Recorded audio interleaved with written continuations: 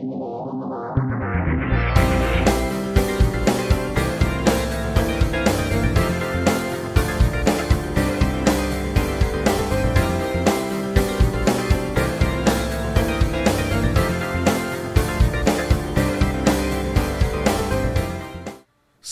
there's this city in South Korea, and there's a man by the name of Jung Joon, and he offers in South Korea something called a death experience, where people can pay a fee to be placed in a wooden coffin and have it hammered shut for up to as long as 10 minutes.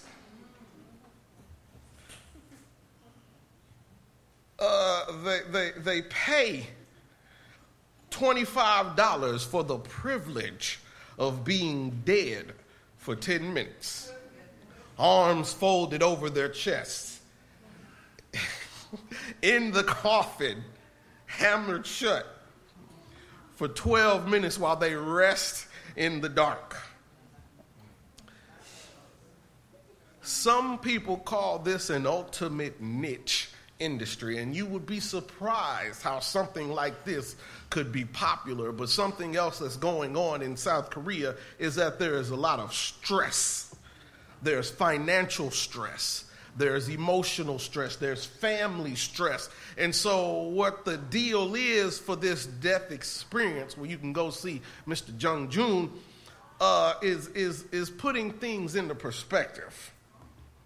This is called a coffin academy, and the reason why that these people pay to experience this, they go to this place and they'll write out letters. They'll put together a will. They'll write letters to their loved ones. They'll have a service that they can go to and do all of this stuff to experience this, because there are so many other things that are stressing the people out. The object of this death experience is for people to understand that what you worried about ain't really that important. I was listening to a song the other day, and it said, have you ever heard a dead person cuss somebody out? Have you ever heard a dead person keep a grudge? And the reason they're saying that is when it all is said and done, some of the things that people are worried about, some of the things that we lose sleep over, some of the things that we ain't talked to our family members over years behind really ain't that important, because the grave ends up being the great equalizer. So these financial woes that people might be having, these family problems that people might be having, these emotional problems that people might be having, all of that pales into comparison when you understand that soon and very soon we all are going to have to go see the King. Amen. And so it's a teaching tool, and it's gotten popular because these people can pay $25 to realize, you know what? Maybe life ain't all that bad. You know what? Maybe I should call my cousin and talk to them again. Maybe I should give my mom a call to see how she's doing. Maybe I should sit down and smooth things over with my dad, because when it's all said and done, I'd rather have that rough conversation than have that regretful tear in the pew. And so these people have caught on in this death seminar, and to the point that there is an insurance company in Korea that makes it mandatory for all 4,000 of their employees. You get hired, you got to go to the death seminar. You got to go to the death seminar to understand what's going on, because life is full of ups and downs, and there are some guarantees in life. And while I'm on this, I have this conversation when I hang around the pastors. This is pretty much what other pastors do. We crack a lot of jokes, and we eat and lie, but one of the things that we also talk about during those times is the unfortunate thing that you have to do when you have to raise an offering at a funeral. This ain't in the sermon. I just thought about it, and I figured now is a good time as ever. You need some insurance. Is it? Check, 2, 2, 1, 2. You need some insurance. Nothing's harder than trying to raise an offering at a funeral because they don't have enough to bury the person. It don't matter what age you are. You don't know when your time is going, and so we ought to be able to focus on that and get some insurance. Because it's real hard, because at that time, ain't nobody really giving. And that's something that we can easily take care of ourselves. That's not a part of the sermon. I just figured I'd say that right now. If you don't have any, you should get some. But back to the message at hand, we have this thing, and all of these things pale in comparison. And Mary Magdalene is running to an empty tomb. We in the text, and it says, early on the first day of the week, while it was still dark, Mary Magdalene went to the tomb and saw that the stone had been removed from the entrance. While we talking about Mary Magdalene, can I share a few things about Mary Magdalene? Mary Magdalene was not a prostitute.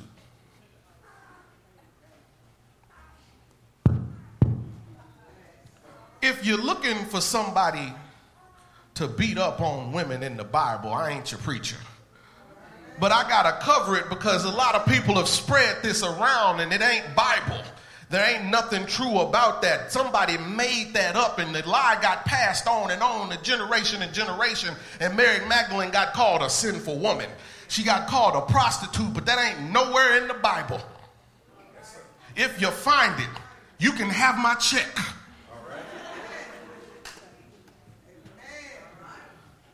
Mary Magdalene was not a prostitute. Mary Magdalene was coming to the tomb early along with others, because it says we in the text. Mary Magdalene says that they have taken the Lord out of the tomb, and we don't know where they have put him. So she obviously was not by herself. But what she sees is she finds that the stone had been blocked and the entrance of the tomb has been rolled away. And she goes back to report to Peter and John. John, the disciple who Jesus loved. I like the gospel according to John. I say it time and time again. And one of my things that I like about the gospel according to John is that John doesn't always say John when he's talking about himself. He says the disciple whom Jesus loved. He says the disciple whom Jesus loves. And so sometimes in my spiritual imagination, when I go through the gospel according to John and I read the gospel according to John, I understand that I'm a disciple of Jesus Christ. We all are disciples of Jesus Christ, are we not? We are students of the King. And so when it talks about the disciple who Jesus loves, I think about myself. And so I can read the gospel according to John and I can insert myself into the text. Sometimes we ought not read the Bible looking for heroes. Sometimes we need to read the Bible looking for friends. These are not perfect people through and through the text. These are people achieving or heading towards the goal of perfection. And so the disciple whom Jesus loved is not just John. The disciple whom Jesus loved is Reginald. The disciple whom Jesus loved is Dedra. The disciple whom Jesus loved is Johnny. The disciple whom Jesus loved is all of you. And so we have this stone. Mary sees the stone rolled away from the entrance and immediately thinks the worst. She believes that Jesus' body has been stolen. And she discovered this shocking news that the body was gone, and she ran to Simon Peter, the other disciple, who's John, and they said that they've taken him out the tomb, and she doesn't know where they laid him. And so we move from the message of Mary Magdalene to the mission of the disciples. Who are the disciples with the mission? There's Peter and John, and they go to visit an empty tomb, and John goes first, and he sees the linen cloths laid over there, and he doesn't go in. And Peter goes on ahead and goes in, and that says to me that there is room for both types of people in the kingdom.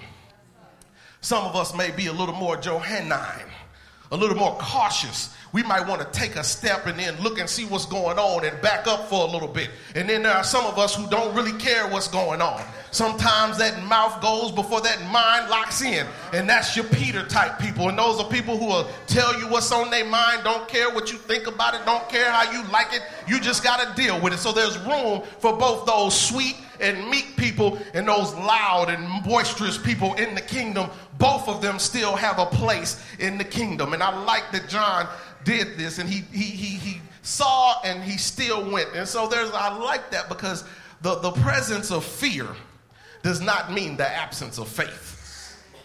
The presence of fear does not mean the absence of faith. Sometimes you got to be willing to do something even though you're scared. It's not about being fearful. The problem is when you freeze.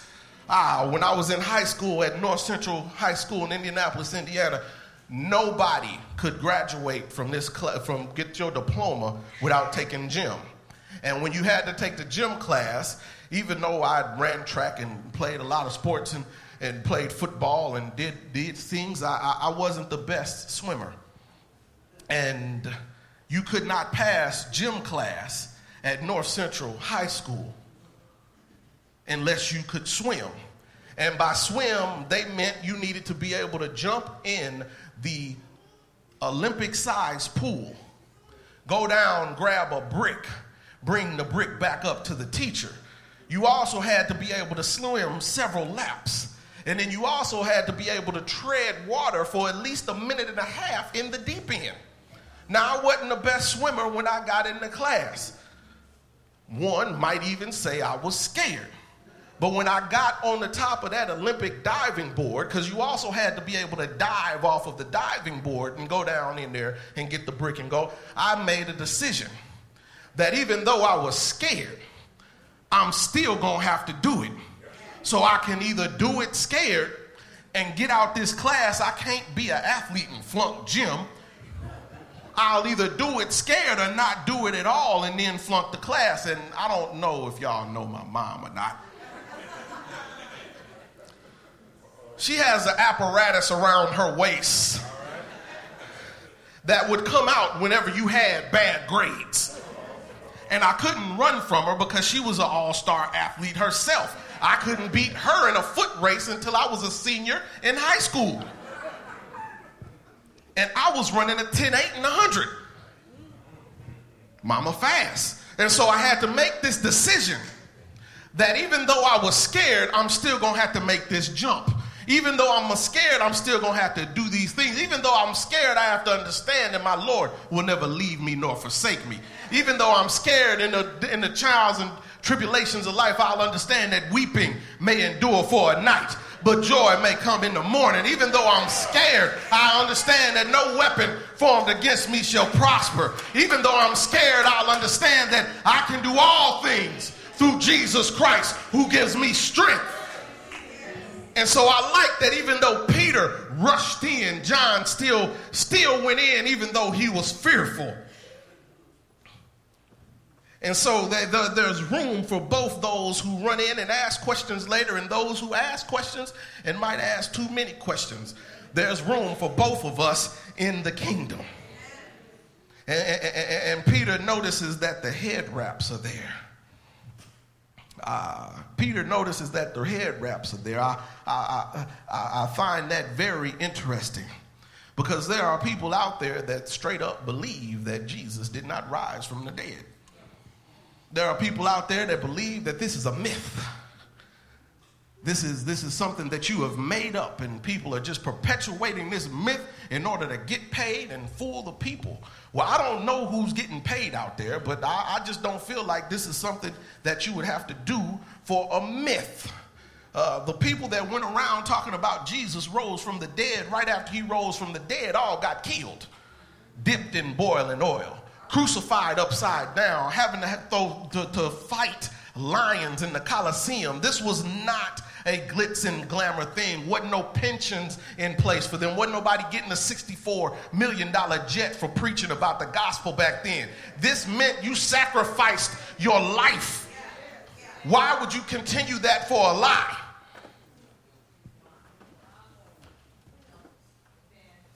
And I noticed that the linen cloth was still there. So if somebody was going to steal a body, let's just play that out for a moment. First off, you got to find somebody willing to break the Roman seal on the stone. Because if you broke a Roman seal, that person got broken. If somebody put a Roman seal on something, that meant nobody else was able to touch it except the Roman official. So first off, you got to find somebody willing to break the Roman seal and risk their own life for it. Next thing you got to do is it says that the cloths are still there. When people were buried in the tombs of those times, they wrapped them up in the cloths, and then they had that cloth that they would anoint the cloth with oil. The cloths are still there. If somebody was going to steal a dead body, why would they take the time to unwrap it, a decomposing dead body? Who would do all that work when you can just scoop the body up and take it somewhere else? That's a whole lot of work to do for a lie. And so the wrappings are there to let us know that Jesus rose again. He has overcome death through the full resurrection. And the story was yet to still be untold, but Peter and John, the disciple whom Jesus loved, saw these things and went on back to their house. The text says in verse 10, it says that the disciples went back to where they were staying. The disciples went back to where they were staying. I'll go back to that in a minute. I just want to point that out, that the disciples went back to where they were staying. And then we go back to Mary Magdalene, who was not a prostitute. Back to Mary Magdalene, and she is weeping outside the tomb, and these angels are looking at her and asking her, "Why are you weeping?" And so here you have Mary, who is sorrowful. And the sorrowful one is about to see some shining ones. And these shining ones are the angels that are sitting at the head and the foot of where Jesus was resting. And these shining ones asked her, "Why are you crying?" And they said that they have taken my Lord away, and I don't know where they have put him. Sometimes when you are distraught, you will say the wrong thing. Sometimes when you have been hit with these trials and tribulations, you will think the wrong thing. You will think that somebody has taken away this situation, but that is not what happened. And so we have a sorrowful one being questioned by some shining ones. And as the sorrowful one is being questioned by some shining ones, the sovereign one shows up right behind her. And Jesus asks,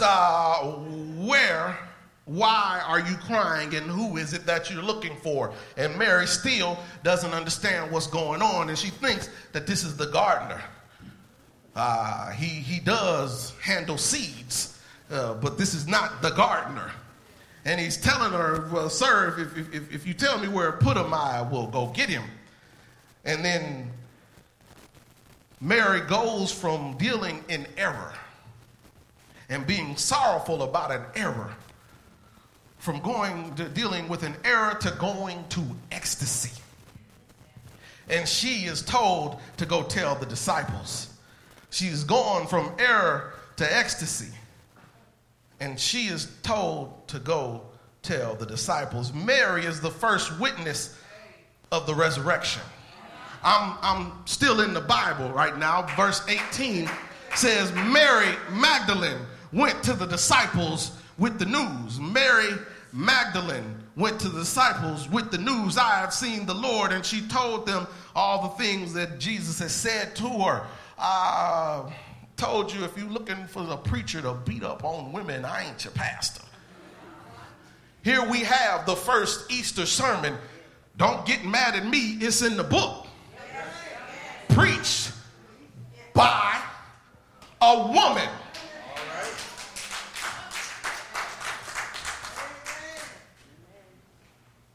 We ask what the gospel is. What do we recite when we recited the affirmation of faith? I believe Jesus Christ was born of a virgin, suffered under Pontius Pilate, crucified, dead, and buried. The third day he rose from the dead. He ascended into heaven and is seated at the right hand of God the Father Almighty. From thence he shall come to judge the quick and the dead.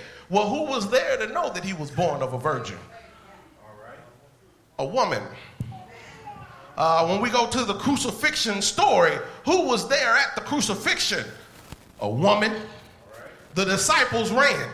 And when we go to early, on the first day of the week, who's there first to open up the tomb? Who's there to anoint the body? When you go to Matthew, Mark, Luke, and John, it's a woman. You hear about the disciples running away. So if anybody were to make a recommendation or an argument about someone not being able to preach the gospel based on their gender, I would need to get out the pulpit before a woman would. Here we have this resurrection, and she's seen the Lord. And she told. And because the disciples went home, had she not told, this story does not get spread.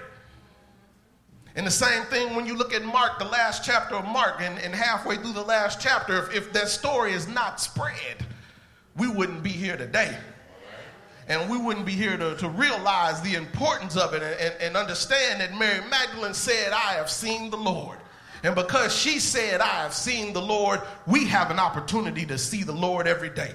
We don't need to pay somebody in Korea $25 to crawl up into a coffin and engage and get an understanding of death. Why? Because Jesus did that for real. We don't need to spend 3 days in a tomb. We don't need to have these kind of reenactment understood, because Jesus did it, and did it for the salvation of the whole world. We don't need some sort of artificial lesson or a fake death or the trace, because we understand now, and we reenact it every time we baptize somebody, that we are experiencing in the death, the burial, and the resurrection of the living King. We celebrate that every time baptism occurs. The Apostle Paul says in baptism, we participate in the death and resurrection of Christ. We have been buried with him by baptism of death, and so that Christ is raised from the dead by the glory of the Father, we might too walk in the newness of life. We don't need a coffin for the experience. We've gotten the real thing. Paul also said that I have been crucified with Christ. Nevertheless I live. It is not I who live, but the Christ who lives in me. It is that because all of that has been done, we now have access to the Father. Because all that has been done, we don't have to worry about death, hell, and the grave. Because all that has been done, we have access to eternal life. I told him this morning about my son and how my son fascinates and frustrates me at the same time. He's fascinating being on the autism spectrum, so he's dealing with things that have caused me to grow. The boy is smart. I know everybody says that their children are smart. I understand everybody's baby is a genius, but my baby is really smart. He could read at 2. And he could read, they said, at an 8th grade level, and had they kept testing him, he'd have been reading at a college or a high school, at a high school graduate or a college level, but they had to move on to other parts of the test. He commits things to memory. He has certain things that happen, and so while he could read at the age of 2, he lacked the fine motor skills to hold a pencil. He memorizes every way we take home. He gets adjusted to patterns sometimes. If I take one way home, if I decide to take another way home, he'll start screaming and crying. He memorizes things. He can tell you all about the solar system, which one's the gas giant, which one's the ball of iron, which one has what moons here, and he knows them perfectly. He's kind of particular about the patterns. He gets in trouble at school because it's frustrating. He corrects the teacher. He will tell the teacher is wrong. He gets in trouble at school as well because he'll finish all of his homework and all of his schoolwork before everybody else does, and now he wants to run around the class. So he's fascinating and he's frustrating. He goes through these phases where he'll only eat certain color foods and he'll avoid certain other color foods, and so right now he's avoiding dark brown. I don't know whose child this is that don't like steak and ground beef. I don't know what happened, but he's avoiding dark brown. And now the other thing that he keeps doing when he goes around is he carries around a rock. He wants to take this rock everywhere he goes. Daddy, can I take the rock to school? Daddy, can I take the rock to church? Daddy, can I take the rock to the grocery store? He keeps this rock on him, and I keep telling him no. He's even snuck the rock into the car, and I've caught it sometimes when we got to the parking lot. I don't want you leaving rocks everywhere, son. Let's leave this rock here. He takes this rock everywhere, is focused on this rock, or so I thought. Then one Sunday morning, about 5 or 6 weeks ago, actually, he came into my bedroom and he jumped on the bed when I was waking up trying to prepare for my sermon. He jumped on the bed, put the rock next to me, shook me, slid the rock off the bed and said, "Daddy, what happened Sunday morning?" He jumped on my bed, put the rock next to me, shook me, slid the rock off the bed and said, "Daddy, what happened Sunday morning?" I was mad. I was trying to prepare for my sermon, and I started focusing on spare the rod, spoil the child. I started focusing on certain, like, son, my son, despise not the chastisement of your father. I had my sermon all changed around, but he said, "Daddy, what happened Sunday morning?" "What happened Sunday morning, son?" He said, "The earth shook. That's why it shook me." He said, "The stone rolled away. That's why he rolled the stone off the bed. And the tomb was empty." So here it was. I thought he was talking about just a plain old rock, but he was focused on the rock of my salvation. Rock of ages, cleft for me. Let me hide myself in thee. Let the water and the blood from thy wounded side which flow. On Christ, the solid rock I stand. All other ground is sinking sand. He was focused on a rock. I serve a risen Savior. He's in the world today. I know that he is living, whatever others may say. I see his hand of mercy, and then I hear the voice of cheer, and every time I need him, he's always near. He lives. He lives. Christ Jesus lives today. He walks with me and talks with me a long life's narrow way. He lives. He lives. Salvation to impart. You ask me how I know he lives. He lives within my heart. So now Johnny can take that rock everywhere he goes.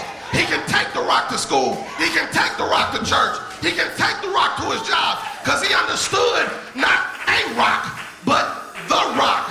That rock on the Friday morning on a hill called Calvary, where they took my Savior and hung him up between two thieves, and he died. Didn't he die? Died until the moon was dipped in blood. Died until the earth reeled and rocked like a natural man. Died until the centurion said, "Surely, surely this must be the Son of God." That's not where the story ends. They put him in a borrowed tomb because he wouldn't be there long. So they took the rock, put him in a rock, and put a rock on the outside of the rock. But the rock on the inside of the rock was greater than the rock on the outside of the rock. So early Sunday morning, he got up with all power in his hands. In the name of the Father, the Son, and the Holy Spirit, the doors of the church are open, and we invite you to come.